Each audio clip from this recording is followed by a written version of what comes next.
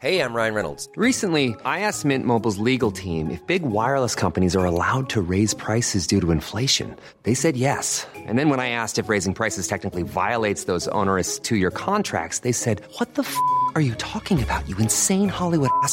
So to recap, we're cutting the price of Mint Unlimited from $30 a month to just $15 a month. Give it a try at mintmobile.com/switch. $45 up front for 3 months plus taxes and fees. Promo rate for new customers for limited time. Unlimited more than 40 gigabytes per month. Slows full terms at mintmobile.com.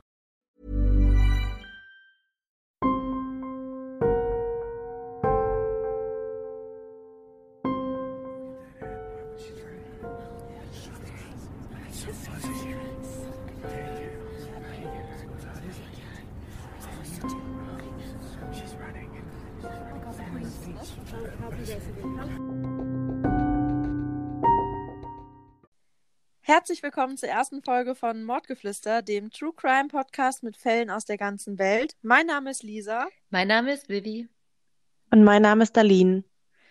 Wow, endlich ist es soweit und ihr könnt uns jetzt jeden zweiten Sonntag auf allen gängigen Plattformen hören. Ihr habt sicher mitbekommen, dass sich unsere Besetzung auch ein bisschen geändert hat. Also es wird jetzt wie folgt ablaufen. Darlene und ich werden in jeder normalen Folge immer 2 Fälle vorstellen, von denen Vivi nichts weiß. Und jede 5. Folge wird etwas Besonderes passieren. Und was da genau passiert, das erklärt euch jetzt die Vivi. Ja, wir haben uns nämlich überlegt, dass wir in jeder 5. Folge einen Cold Case vorstellen, beziehungsweise ich. Und da so ein Cold Case ja eben nicht abgeschlossen ist, gibt es ja auch viele Theorien dazu, die wir super gerne mit euch dann besprechen wollen würden. Und uns da auch sehr darauf freuen, das mit euch zu diskutieren. Genau. Und dann haben wir noch ein kleines Vorwort mit Dingen, die uns wichtig sind. Es kann schon mal gelacht werden, soll aber nicht respektlos gegenüber den Opfern und Angehörigen sein. Außerdem sind wir ganz klar pro Gendern, verzichten am Podcast darauf, um flüssiger reden zu können. Wir machen das Ganze hobbymäßig und haben keinen journalistischen Hintergrund. Und falls euch unsere Sprache lustig kommt, wir sind vom Niederrhein. Okay, dann würde ich mal sagen, liefern wir euch direkt mal Content und ich fange mit meinem Fall für heute an. Und Ich werde euch heute vorstellen Daniel Harriet Rowling und seine Gainesville-Morde. Daniel Rowling wurde am 26. Mai 1954 in Shreveport, Louisiana, als erstes Kind von Claudia und James Rowling geboren. Sein Vater war ein sehr gewalttätiger Mann, der auch eigentlich nie Kinder haben wollte, und als Dannys jüngerer Bruder Kevin zur Welt kam, verschlimmerte sich der Missbrauch nur noch. Er schlug regelmäßig sowohl seine Frau als auch die Kinder und sperrte sie auch oftmals im Haus ein. Das erste Mal handgreiflich wurde James Daniel gegenüber, als er mit 1 Jahr in seinen Augen nicht richtig krabbelte. Als kleines Beispiel, wie gewalttätig James Rowling war: Als Danny mit 5 Jahren einen Welpen von der Straße mit nach Hause brachte, tötete James diesen einfach vor seinen Augen. Boah, das ist so krass. Ja, finde ich auch. Daniel bestand die 3. Klasse aufgrund von zu vieler Krankheitstage nicht und seine Schulberater beschrieben ihn in dieser Zeit als unter einem Minderwertigkeitskomplex mit aggressiven Tendenzen und schlechter Impulskontrolle leidend. Mehrmals verließ Claudia James mit den Kindern, kehrte aber schlussendlich immer wieder zu ihm zurück.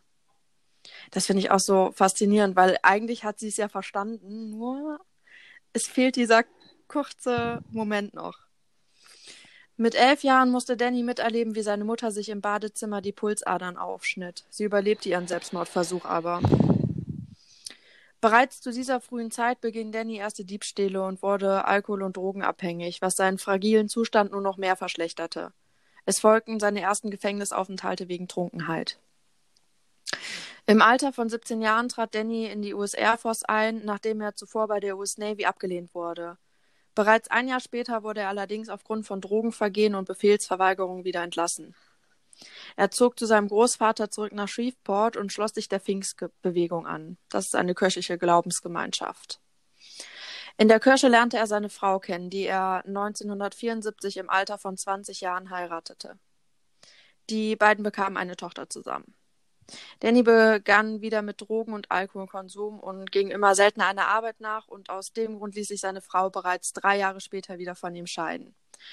Kurz danach vergewaltigte Rowling eine Frau aus Wut. Sie war seiner Ex-Frau sehr ähnlich. Außerdem war er in diesem Jahr in einem Verkehrsunfall verwickelt, bei dem auch eine Frau ums Leben kam. In den folgenden Jahren verübte er eine Reihe bewaffneter Raubüberfälle, Einbrüche und Diebstähle in den Bundesstaaten Florida, Mississippi, Georgia und Alabama. Er war rund 8 Jahre inhaftiert und wurde im Juli 1988 auf Bewährung entlassen. 4 Monate nach seiner Entlassung kündigte ihn sein Chef, da er mal wieder mehrfach unentschuldigt fehlte. Im Jahr 1990 schoss er seinen Vater im Streit nieder und flüchtete vom Tatort. Dieser überlebte zwar, verlor aber ein Auge und ein Ohr.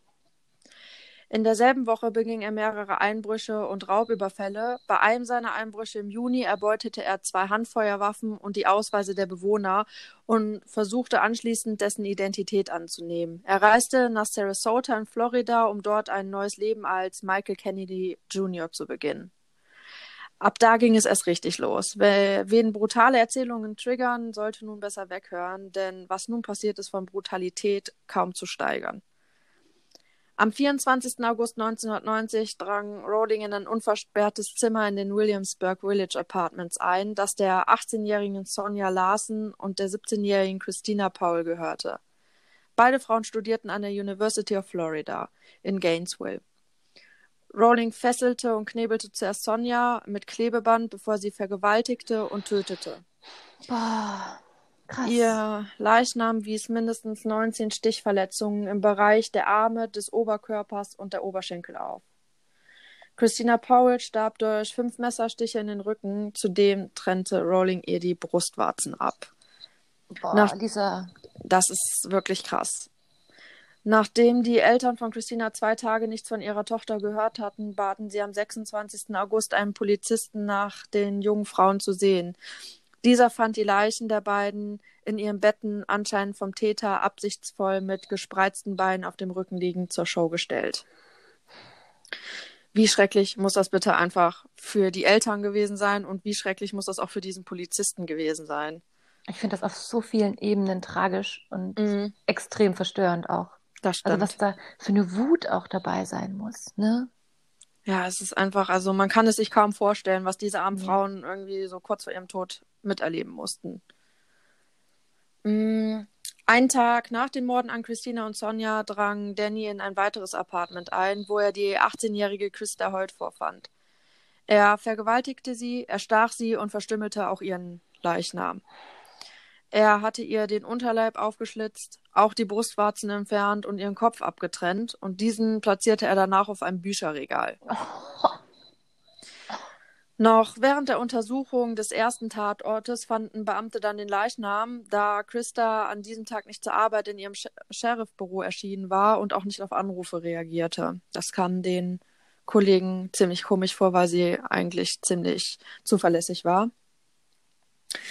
2 Tage nach der Tat auf Christa drang Rowling in ein Zimmer in den Gatorwood Apartments ein und tötete den 23-jährigen schlafenden Manuel Taboada mit 31 Messerstichen. Er war vermutlich ein Zufallsopfer, denn eigentlich hatte es Rowling wahrscheinlich auf Tracy Pauls abgesehen, die im Nebenzimmer schlief. Er vergewaltigte und tötete auch sie mit Messerstichen. Die Beamten gehen davon aus, dass er ihren Leichnam nur nicht verstümmelte, weil er in Gefahr war, erwischt zu werden.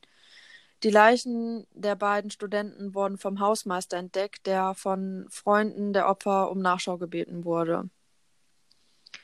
Diese 5 absolut brutalen Morde an den Studenten sorgten für eine Panik in Gainesville. Eine riesige Medienflut brach über die Stadt herein.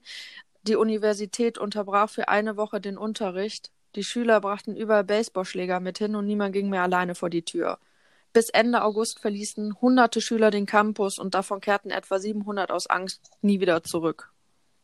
Irgendwie verständlich, da ja auch der Täter immer noch frei rumlief und seine Willkür ja eigentlich auch wieder nicht zu toppen war. Innerhalb von wenigen Tagen startete eine riesige Fahndungsoffensive in Florida und eine Sonderkommission von 150 Beamten wurde zusammengestellt. Am selben Tag der letzten beiden Morde verfolgte die Polizei Danny Rowling, weil sie ihn eines Bankraubes beschuldigten. Sie fassten ihn zwar nicht, stießen aber auf den Campingplatz, auf dem er zu diesem Zeitpunkt lebte. Das Zelt und seine Habseligkeiten wurden beschlagnahmt und als Beweise archiviert.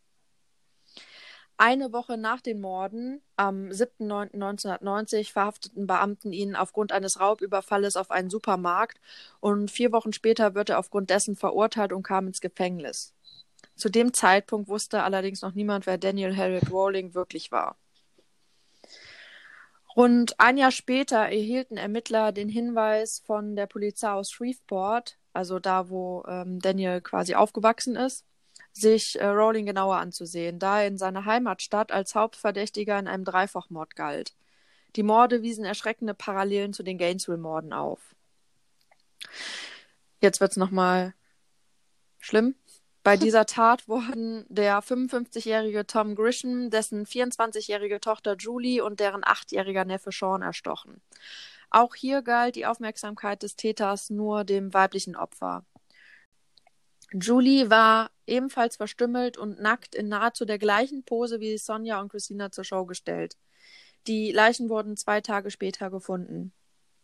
Zu jener Zeit steckte die DNA-Analyse allerdings noch in ihren Kinderschuhen, weshalb keine brauchbaren Beweise gesichert werden konnten. Nach den Hinweisen der Shreveporter Polizei wurde die vorab beschlagnahmten Beweise, also ein Schraubenzieher, eine Skimaske und ein Kassettenrekorder, genauer untersucht. Auf dem Band hört man, wie Rowling beschrieb, wie man ein Tier erlegt und am Schluss sagt er, ich muss jetzt Schluss machen, ich habe etwas zu tun.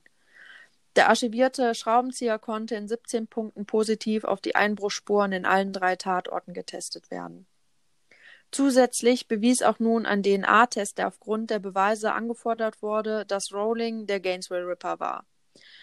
Ab dem Zeitpunkt dauerte es noch 9 Monate, bis Danny angeklagt wurde. Er beteuerte zwar die ganze Zeit seine Unschuld, aber die Beweislast war einfach zu erdrückend. 4 Jahre nach den Morden kam Rowling vor Gericht und plädierte dort plötzlich auf schuldig, vermutlich um der Todesstrafe zu entgehen.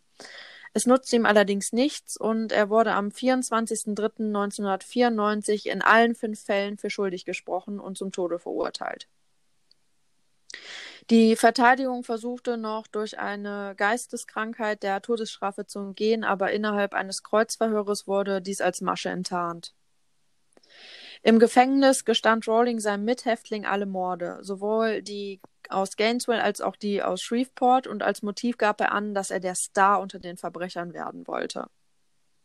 Zusätzlich verfasste er kurz vor seiner Hinrichtung ein Geständnis, in dem er sich den Dreifachmord an der Familie Grisham bekannte. Am 25. Oktober 2006 wurde Daniel Harriet Rowling im Staatsgefängnis von Florida mit der Giftspritze hingerichtet. 47 Menschen wurden Zeugen seiner Exekution. Das sind doppelt so viele, als die Kapazität des Zuschauerraumes eigentlich hergibt. Unter den Zuschauern sind auch Angehörige der Grisham-Familie.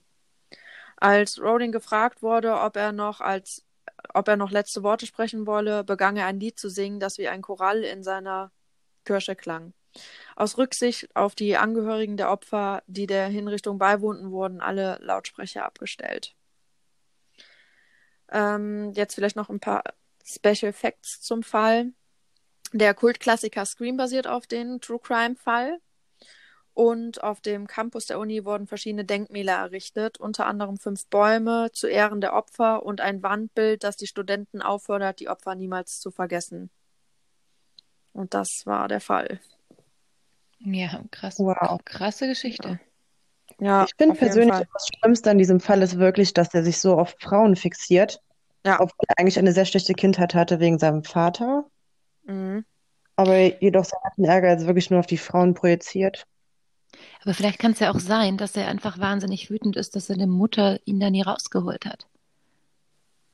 Es kann natürlich sein, man kann es halt nur spekulieren. Absolut. Letztendlich, es kann natürlich auch einfach nur sein, dass er es getan hat, also sich an Frauen vergangen hat, weil die halt einfach viel schwächer sind als er. Man weiß es halt nicht so genau, wobei das ja schon Taten sind, die mit äußerst viel Hass begangen wurden. Ja, und vor allen Dingen halt auch so, also in diesem Übermaß auch begangen wurden. Ne? Also ich meine, es ist halt irgendwie auch sehr klassisch, er wollte ein Star damit werden. Mhm. Also es ist halt unheimlich pathologisch, das sowieso. Und irgendwie auch ein bisschen klischeehaft, ne? Der gewalttätige Vater, Ja, die leidende Mutter, die da nicht die Kraft hatte zu gehen.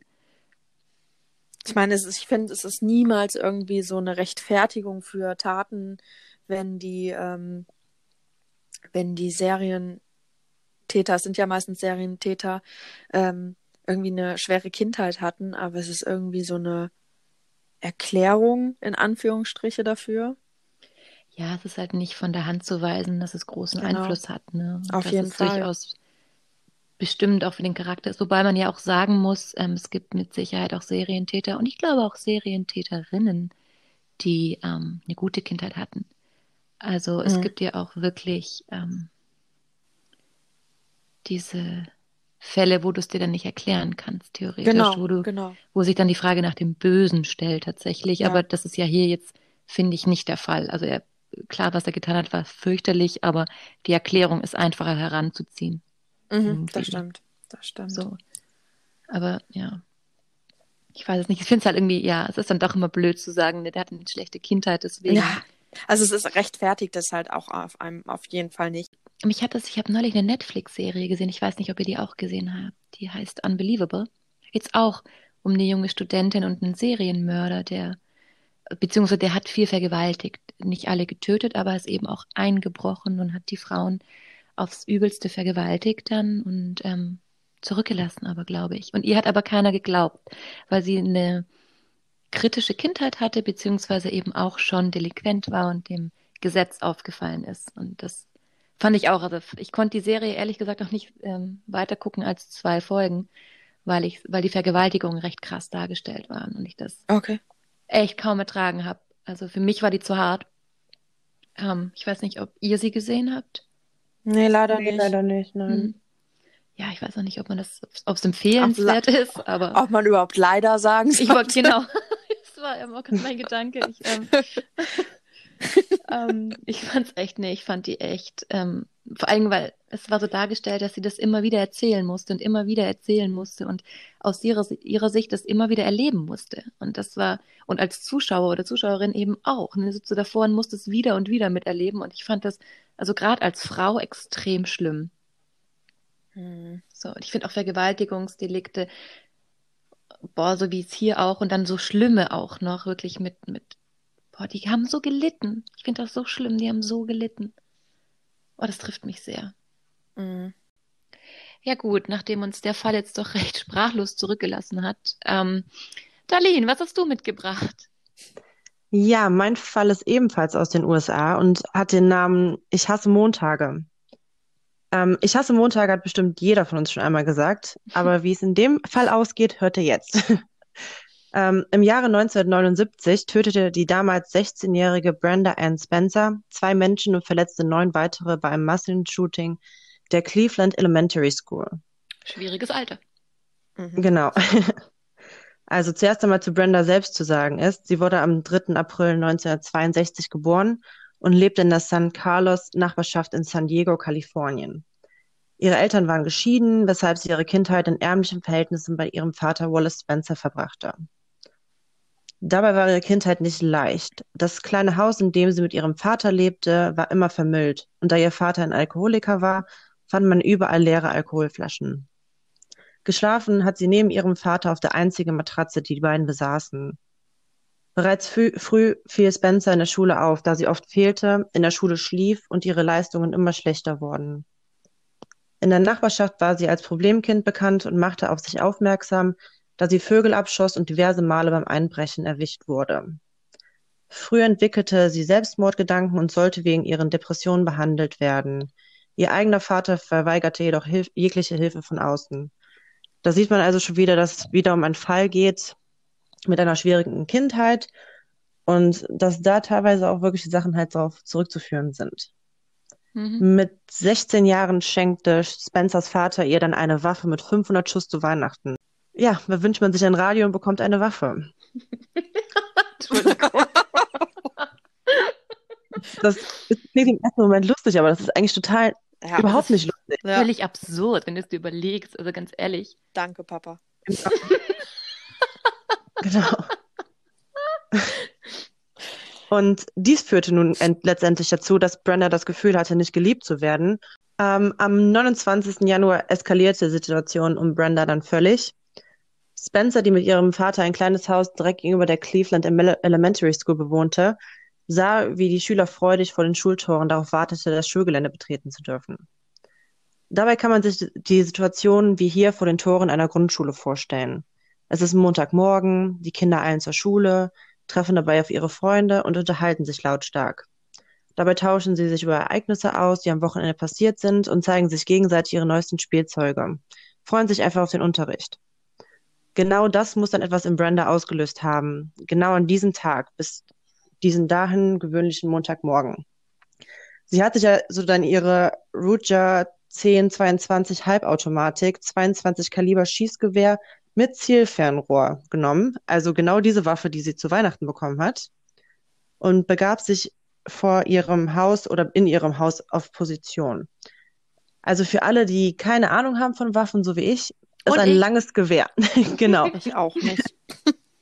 Es handelt sich dabei um ein langes Gewehr, Mhm. wie man sich die Waffe eines Jägers vorstellt, der auf die Jagd geht. Also wirklich so ein riesengroßes, langes Gewehr. Tolles Weihnachtsgeschenk. Wow. Und Brenda macht sich damit ja letztendlich auch wirklich auf die Jagd nach Opfern. Von ihrem Fenster aus feuerte sie insgesamt 36 Schüsse ab und traf dabei den Direktoren der Schule, einen Wachmann, 8 Kinder und einen Polizisten, der später noch dazu kam. Oh, das ist krass. Ja, Boah, krass. viel Hass muss man erstmal haben, um dann wirklich mit einer Waffe auf kleine Kinder zu zielen und diese halt gewillt abschießen zu wollen. Ja, Wahnsinn. vor allen Dingen, je nachdem, wie gesagt, ich kenne mich ja mit Gewehren jetzt auch nicht aus, aber es gibt ja so welche, da musst du nach jedem Schuss nachladen. Ich weiß nicht, ob das jetzt so eins ist, aber wäre das so eins, dann ist das echt, also überleg mal, du schießt eine Person ab, lädst nochmal nach, schießt wieder. Also das ist ja, ich finde, das ist viel krasser, wie wenn du so ein Dü machst. Wisst ihr, was Ja. ich meine? Krass. Vor allem hat das Ganze auch noch ein Zielfernrohr und kann dann wirklich gezielt auf Menschen oder Kinder halt schießen. Was das Ganze halt schon brutaler macht, weil du halt wirklich gezielt also sie hat gezielt auf Kinder geschossen. Ja, der Schusswechsel endete erst, als die Polizei ein um die Ecke befindliches Müllfahrzeug zwischen Spencers Haus und der Grundschule positionierte. Also sie hat wirklich die ganze Zeit geschossen, bis sie praktisch damit aufgehalten wurde mit diesem Müllfahrzeug, was sich halt um die Ecke befunden hat. Das ist Ähm, unglaublich. Daraufhin hat sie sich verbarrikadiert in ihrem Haus. Für 6 Stunden gelang es ihr, zu Hause zu bleiben und dem SWAT-Team zu entgehen. Dabei, ja, als 16-Jährige ist das schon, Ja, das muss man sich mal überlegen. genau, ne? das als 16-Jährige zu schaffen. So, also, wow. Während sie dann im Haus sich verbarrikadiert hatte, wurde sie mehrfach angerufen von Reportern und natürlich von dem Polizei- und SWAT-Team, was sich draußen befand. Sie haben dabei versucht zu verhandeln, damit Spencer das Haus verlassen wird, damit sie rauskommt. Letztendlich hat sie das auch getan nach 6 Stunden. Die einzige Forderung, die sie dabei hatte, war eine Mahlzeit von einem Fastfood-Unternehmen. Ein Happy Meal. Also da merkt man Entschuldigung. wirklich, dass sie halt noch wirklich sehr, sehr jung ist. Ja. Weil Ein Kind. wer wünscht sich dann wirklich so eine Mahlzeit von einem Fastfood-Unternehmen? Hier ist auch die Frage, ne? So, also wenn du so als Kind so vernachlässigt wirst, wie auch in Lisas Fall, das hat ja auch Entwicklungsschäden manchmal zur Folge, ne? Ja, genau. Manchmal sind die super intelligent, weiß ich nicht, weißt du das?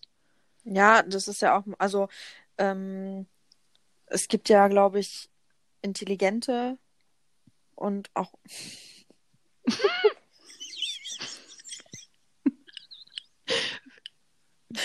Dumme?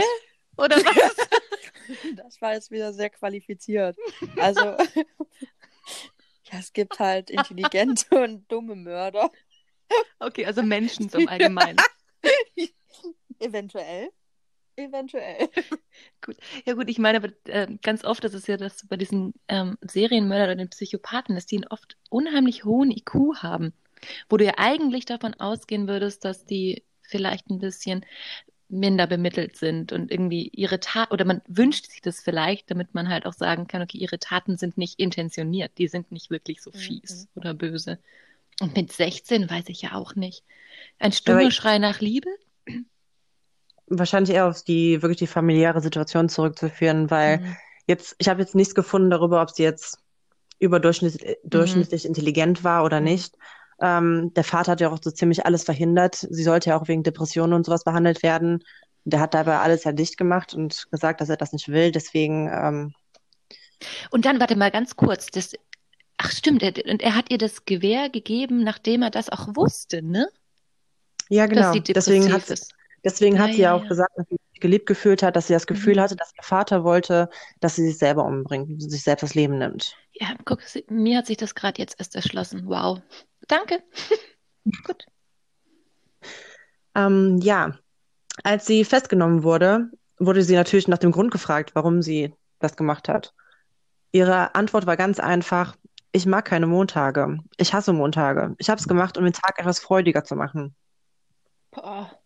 Also das finde ich schon, dass man mit 16 Jahren so viel Hass haben kann. Vor allen Dingen auch Mhm. dieses Wort, um es freudiger zu machen. Also, Ja, total, ne? da muss man mal, das ist ja Wahnsinn. Also, Ja, da fehlen einem echt die Worte. das stimmt. Bei dem Shooting starb der Schulleiter Burton Rack mit 53 Jahren sowie der Wächter Mike Susha mit 56 Jahren, beide bei dem Versuch, die Schüler zu retten. 8 Kinder wurden bei dem Angriff teils schwer verletzt, sie haben aber Gott sei Dank alle überlebt. Ebenfalls wurde ein Polizist schwer verletzt, der überlebte den Angriff aber auch. Ähm, vor Gericht ging es dann für sie im Alter von 18 Jahren. Bei der gerichtlichen Anhörung plädierte sie für den zweifachen Mord und die Gefährdung anderer durch Schusswaffen auf schuldig. Ach, krass. Okay. Genau, sie hat selbst für schuldig plädiert. Mhm. Vor Gericht wurde sie am 4. April 1980 zu 25 Jahren lebenslänglich Haft verurteilt. Sie befindet sich bis heute in der Californian Institution for Women in China und Mhm. hatte bis 2015 4 Bewährungsgesuche, die aber alle abgelehnt wurden. Bei den verschiedenen Bewährungsgesuchen gab sie mehrere Gründe für ihre Tat an. Demnach hatte sie eine Verletzung am Schläfenlappen seit ihrer Kindheit, der die Ursache für ihre Reaktion gewesen sein soll. Des Weiteren gab sie an, alkohol- und drogenabhängig gewesen zu sein. Das konnte aber allerdings nicht durch irgendwelche Tests oder sowas festgestellt werden, wurde demnach also widerlegt. Außerdem nannte sie körperliche Gewalt und sexuellen Missbrauch durch ihren Vater als weiteren Grund. Der hat aber immer wieder alles abgestritten. Im September 2021 kann sie das nächste Mal einen Bewährungsantrag stellen. Das heißt, nächstes Jahr im September könnte es sein, dass sie aus der Haft entlassen werden kann, falls das Gericht ihrer Bewährungsgesuch zustimmt. Das heißt, da könnten wir nochmal hingucken nächstes Jahr, ne? Eventuell ja. Mhm.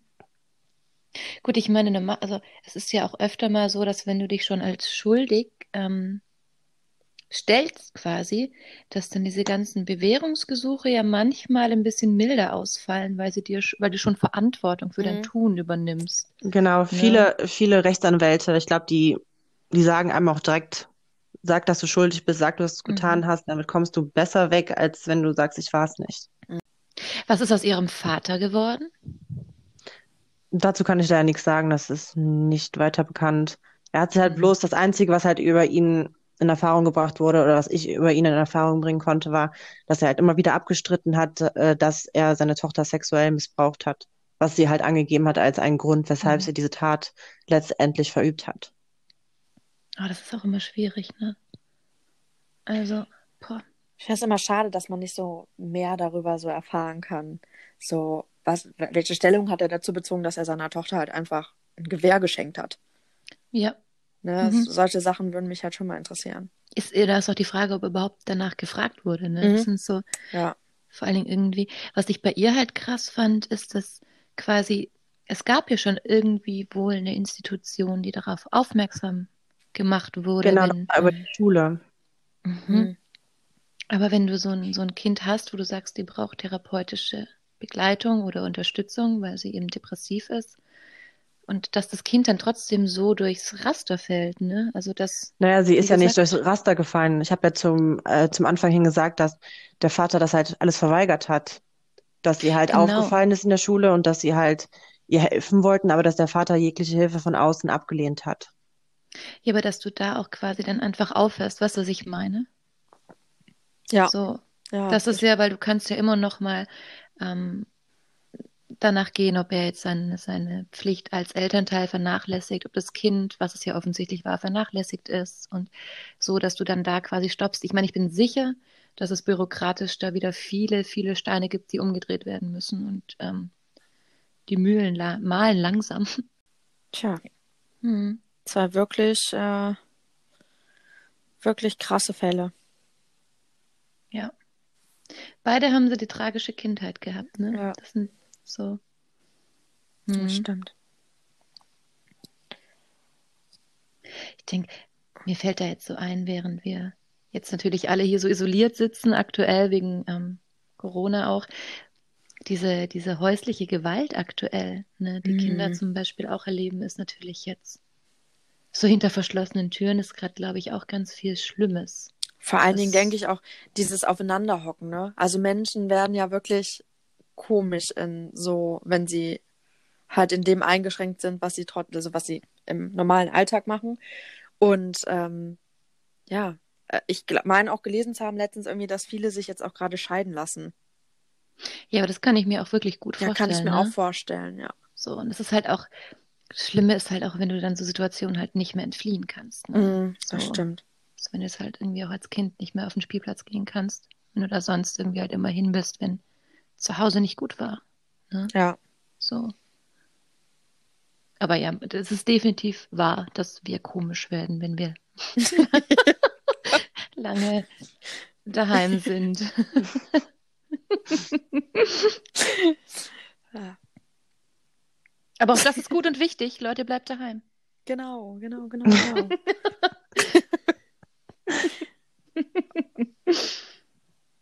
Ja, ihr Lieben, dann kommen wir jetzt auch mal zum Ende. Ihr findet uns auch auf Instagram. Bei Mordgeflüster wird es nach jeder Folge einen Post mit fallzugehörigen Fotos geben, also folgt uns da gerne. Da könnt ihr uns natürlich auch gerne eine Bewertung und auch Kritik dalassen. Genau. Wir würden nämlich auch sehr gerne wissen, was wir besser machen können oder was schon gut war. Denn, wie gesagt, das ist die erste Folge. Und wir hoffen, euch hat die so gut gefallen wie uns. Ach, noch kurz als kurzer, alle, die uns über Apple hören, da würden wir uns sehr freuen, wenn ihr uns direkt über die App bewertet. Okay. Also, meine Lieben, bleibt sicher. Bleibt gesund. Und im Moment vor allem zu Hause. Wir dürfen auflegen. Ja.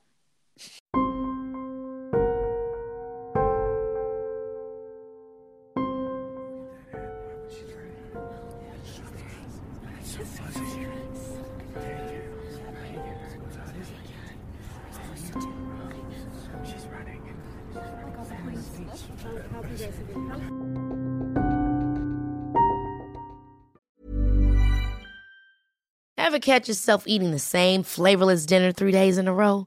Dreaming of something better? Well, HelloFresh is your guilt-free dream come true, baby. It's me, Keke Palmer. Let's wake up those taste buds with hot, juicy pecan-crusted chicken or garlic butter shrimp scampi. Hello Fresh. Stop dreaming of all the delicious possibilities and dig in at HelloFresh.com. Let's get this dinner party started.